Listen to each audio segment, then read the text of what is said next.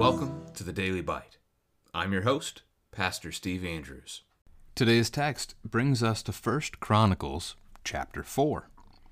The sons of Judah, Perez, Hezron, Carmi, Hur, and Shobal. Reah, the son of Shobal, fathered Jahath, and Jahath fathered Ahumai and Lahad. These were the clans of the Zorathites. These were the sons of Etam, Jezreel, Ishma, and Idbash, and the name of their sister was Hazelelponi. And Penuel fathered Gedor, and Azer fathered Husha. These were the sons of Hur, the firstborn of Ephrathah, the father of Bethlehem. Ashur, the father of Tekoa, had two wives, Hela and Nerah. Nerah bore him Ahuzam, Hefer, Temeni, and Hahashtari. These were the sons of Nerah. The sons of Hela, Zereth, Izhar, and Ethnan. Koz fathered Anub, Zobabah, and the clans of Arhahel, the son of Harum. And Jabez was more honorable than his brothers, and his mother called his name Jabez, saying, Because I bore him in pain. Jabez called upon the God of Israel, saying, Oh, that you would bless me and enlarge my border, and that your hand might be with me, and that you would keep me from harm, so that it might not bring me pain. And God granted what he asked. Caleb, the brother of Shuha, fathered Mahir, who fathered Eshton. Eshton fathered Beth-Rapha, Paseah, and Tehinnah, the father of Ir-Nahash. These are the men of Rekah. The sons of Kenaz, Othniel and Seraiah, and the sons of Othniel, Hathath and Maonathai. Maonathai fathered Ophrah, and Seraiah fathered Joab, the father of Geharashim, so called because they were craftsmen. The sons of Caleb, the son of Jephunneh, Eru, Elah, and Naim. And the son of Elah, Kenaz. The sons of Jehalelel, Ziph, Ziphah, Teriah, and Azarel. The sons of Ezra, Jether, Mered, Epher, and Jalen. These are the sons of Bethiah, the daughter of Pharaoh, whom Mered married, and she conceived and bore Miriam, Shammai, and Ishba, the father of Eshtemoa. And his Judaite wife bore Jared, the father of Gedor, Heber, the father of Soko, and Jekithiel, the father of Zanoah. The sons of the wife of Hodiah, the sister of Naham, were the fathers of Keilah, the Garmite, and Eshtemoa, the Mechathite. And the sons of Shimon, Amnon, Rinnah, Ben-Hanan, and Tilon. The sons of Ishi, Zoheth, and Ben-Zoheth. The sons of Shelah, the son of Judah, the father of Lekah, Leda, the father of Mareshah, and the clans of the house of linen workers at Beth-Ashbea, and Joachim, the men of Kozibah, and Joash and Seraph, who ruled in Moab and returned to Lehem. Now the records are ancient. These were the potters who were inhabitants of Netaim and Gedera. They lived there in the king's service. The sons of Simeon, Nemuel, Jamin, Jarib, Zerah, Shaul. Shallum was his son, Mibsam his son, Mishma his son. The sons of Mishma, Hamuel his son, Zakur his son, Shimei his son. Shimei had 16 sons and 6 daughters, but his brothers did not have many children, nor did all their clan multiply like the men of Judah. They lived in Beersheba, Moladah, Hazar-Shual, Bilhah, Etzam, Tolad, Bethuel, Hormah, Ziklag, Beth-Markaboth, Hazar-Susim, Beth-Biri, and Shaaraim. These were the cities until David reigned, and their villages were Etam, Ain, Ramon, Token, and Ashan, 5 cities along with all their villages that were around these cities as far as Baal. These were their settlements, and they kept a genealogical record. Meshobab, Jamlech, Josha the son of Amaziah, Joel, Jehu the son of Joshibiah, the son of Seraiah, son of Asael, Elionai, Jekabah, Jeshahiah, Asaiah, Adiel, Jesamael, Benaiah, Ziza the son of Shiphi, son of Alon, son of Jedaiah, son of Shimri, son of Shemaiah. These, mentioned by name, were princes in their clans, and their fathers' houses increased greatly. They journeyed to the entrance of Gedor to the east side of the valley to seek pasture for their flocks, where they found rich, good pasture, and the land was very broad, quiet, and peaceful, for the former inhabitants there belonged to Ham. These, registered by name, came in the days of Hezekiah, king of Judah, and destroyed their tents and the Munites who were found there, and marked them for destruction to this day, and settled in their place, because there was pasture there for their flocks. And some of them, 500 men of the Simeonites, went to Mount Seir, having as their leaders Pelatiah, Neriah, Rephaiah, and Uzziel, the sons of Ishi. And they defeated the remnant of the Amalekites who had escaped, and they have lived there to this day. This is the word of the Lord.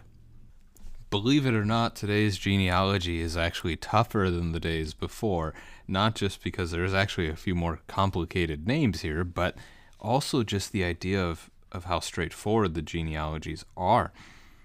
Judah and Simeon here were not given just a straightforward chronology of this guy had this son, this guy had that son. We get a little bit more of it, to be fair, with Simeon, but Judah's line is all over the place here, and many times we're just picking up somewhere in Judah's family tree, getting a couple more of their sons, and then we just jump somewhere else on the family tree altogether, get a couple of sons there, and we jump again.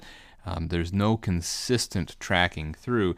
In fairness, we've already done some of that in the last couple of chapters, so here we're just, again, scattered, almost would be the best way to say it.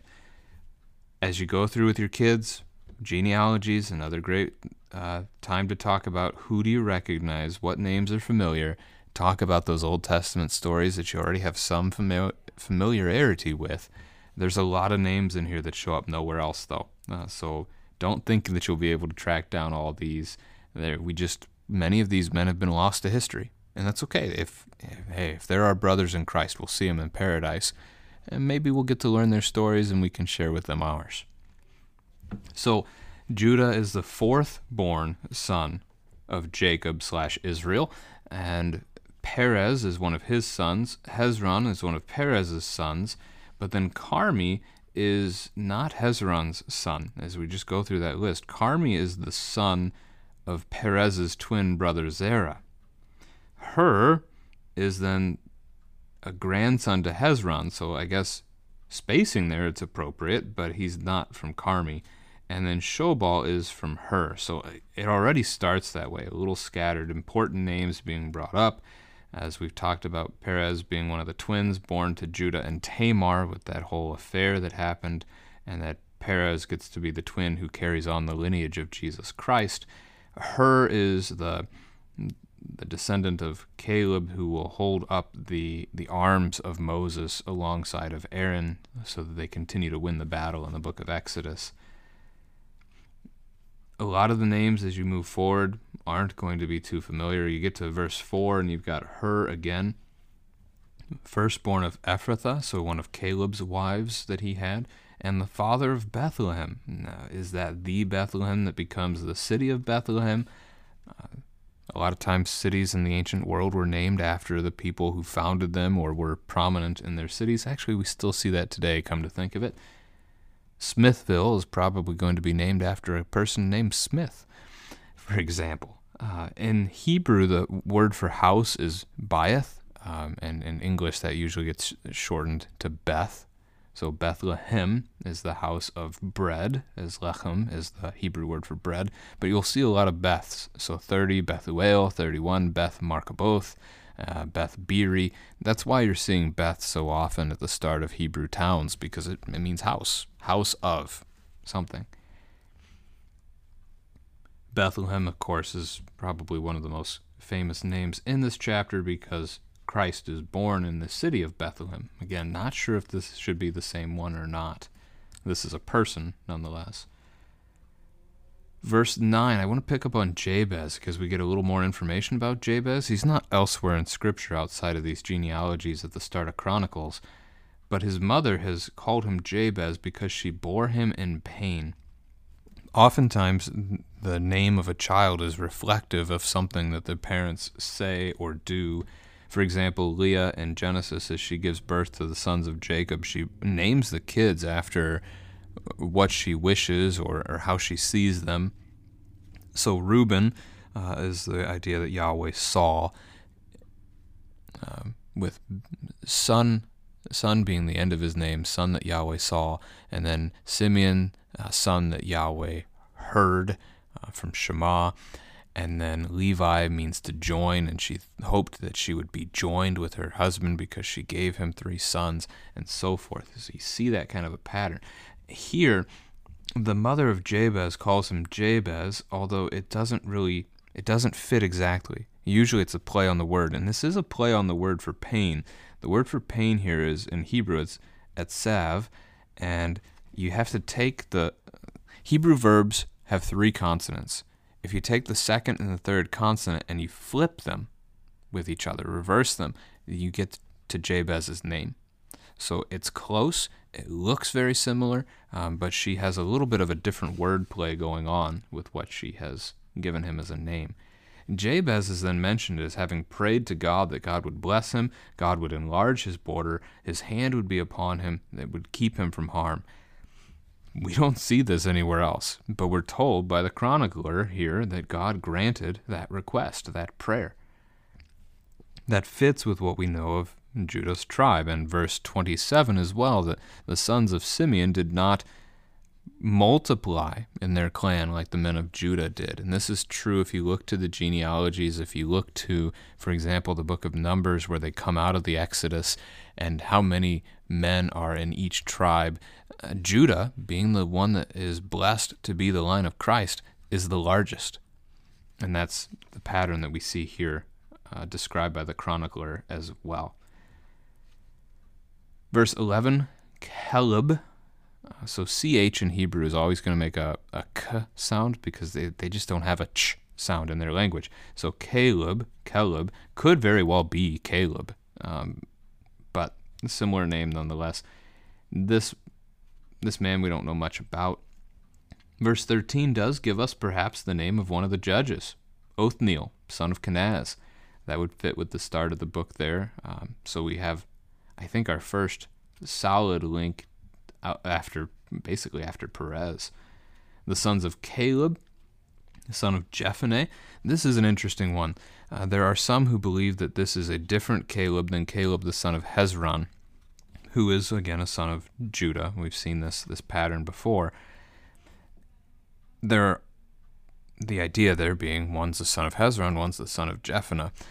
It could be that Hezron and Jephunneh are the same man, 2 different names referring to him, like Jacob and Israel, or Saul and Paul. It's not uncommon. That could be the case. Jephunneh, according to rabbinic literature, is the same Hezron. This is the same Caleb, who we know as the famous spy who represented the tribe of Judah as they went to spy out the Promised Land in the time of the wilderness wanderings. He and Joshua brought back a good report, while everybody else brought back the poor report. Jephunneh in Hebrew comes from the verb to turn away, or to repent, is the idea here. So if that's the case, then it would be looking at Hezron as one who repented, one who turned away from the sins that he was seeing among his people, which would be a reference to a faithfulness then of that man as a father of Caleb. So it could very well be that they are one and the same. Verse 17, that the man marries the daughter of Pharaoh. So Mered marries her.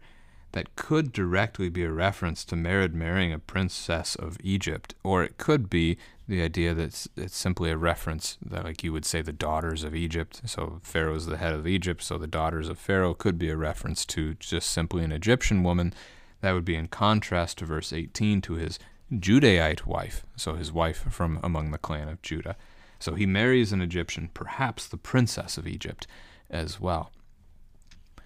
Then, at the end of the section on Judah, we're given this little section about some of the rulers of Moab at the time. So just a historical note brought up there, and that these men that were just more recently mentioned were potters that lived in the king's service. So the king having a royal potter. Some countries still today do that. I know that the leader of Japan has a royal potter to himself. So that's not uncommon. This could lead us, because again, just a dicey and difficult section to follow along with. It would be a good time to have this conversation with our kids. What do we do when we don't understand what we read in the Bible? That can take a few different directions. It could be we ask our parents questions. This is good. It could be we ask our pastor a question. And oftentimes this is what your parents would do. So as the kid asks mom and dad a question, dad says, I don't know, but I know someone I can check with. Let me get back to you. And so he checks with pastor. And pastor will probably end up saying the same thing. He might know the answer, in which case he tells you and you tell your child. Pastor might have to say, I don't know. I'll look into it. I'll get back to you. There are going to be times, however, where we simply don't know the answer. And so a lot of the men that we see in this chapter, again, just don't show up anywhere else. So we kind of work our way through something difficult like this. We give thanks to the Lord that this is here, that he gave us this. This is his word. These men really lived. And again, we might see some of them in paradise. So we get to hear about them a little bit now, but a lot of mystery will remain. And that's the case, again, when we don't understand things elsewhere in Scripture too, that we learn what we can. This is good. We thank the Lord for it. And sometimes there will be mysteries that we just have to let stand. Other times we can find answers, and we can find people who can help us find answers. But we have to let mysteries remain mysteries. Many of the heresies, the terrible false teachings that destroy faith in the history of the church have come when we have tried to explain mysteries that are just simply beyond our understanding. The second section of the chapter today is about the sons of Simeon. So we go from the fourth born to now the second born. So we went from Judah to Simeon, and Simeon is kicked out. Well, not kicked out. Simeon is removed from the family blessing. His father Jacob passes over him because he was violent as a man. He struck down in the account of the defiling of Dinah, his sister. So Genesis 34, Simeon and Levi together, Dad gets the men who defiled Dinah, so Shechem and all the men of the place, to circumcise themselves. That would become part of God's people, and they do it. I mean, imagine that for a moment. That would be intense to get an entire group of men to be willing to do that, to marry into your clan. And they do it. And then Simeon and Levi, while those men are recovering from those procedures, those surgeries, they go through and kill them all. So Simeon loses his family blessing because of that very thing. But his children, his descendants after him, continue on in such a violent pattern. And that's what you're going to see in the second paragraph about the sons of Simeon. 27 gives us Shimei having 22 children, most likely, because he had more than one wife, although that's not actually mentioned. So I guess he could have had a wife who was simply fruitful from the time she was a teenager until the time when she was in her 40s, having a kid every year or two, and that the Lord cared for her and protected her body, but most likely more than one wife there. But again, the note that they didn't multiply like the men of Judah did, Judah being the one blessed to be the line of Christ. Beersheba is mentioned in verse 28. That's the southernmost city in Israel as a nation. Bethuel, Hormah, and Ziklag, those are names that you'll see a little bit more prominently elsewhere in Scripture.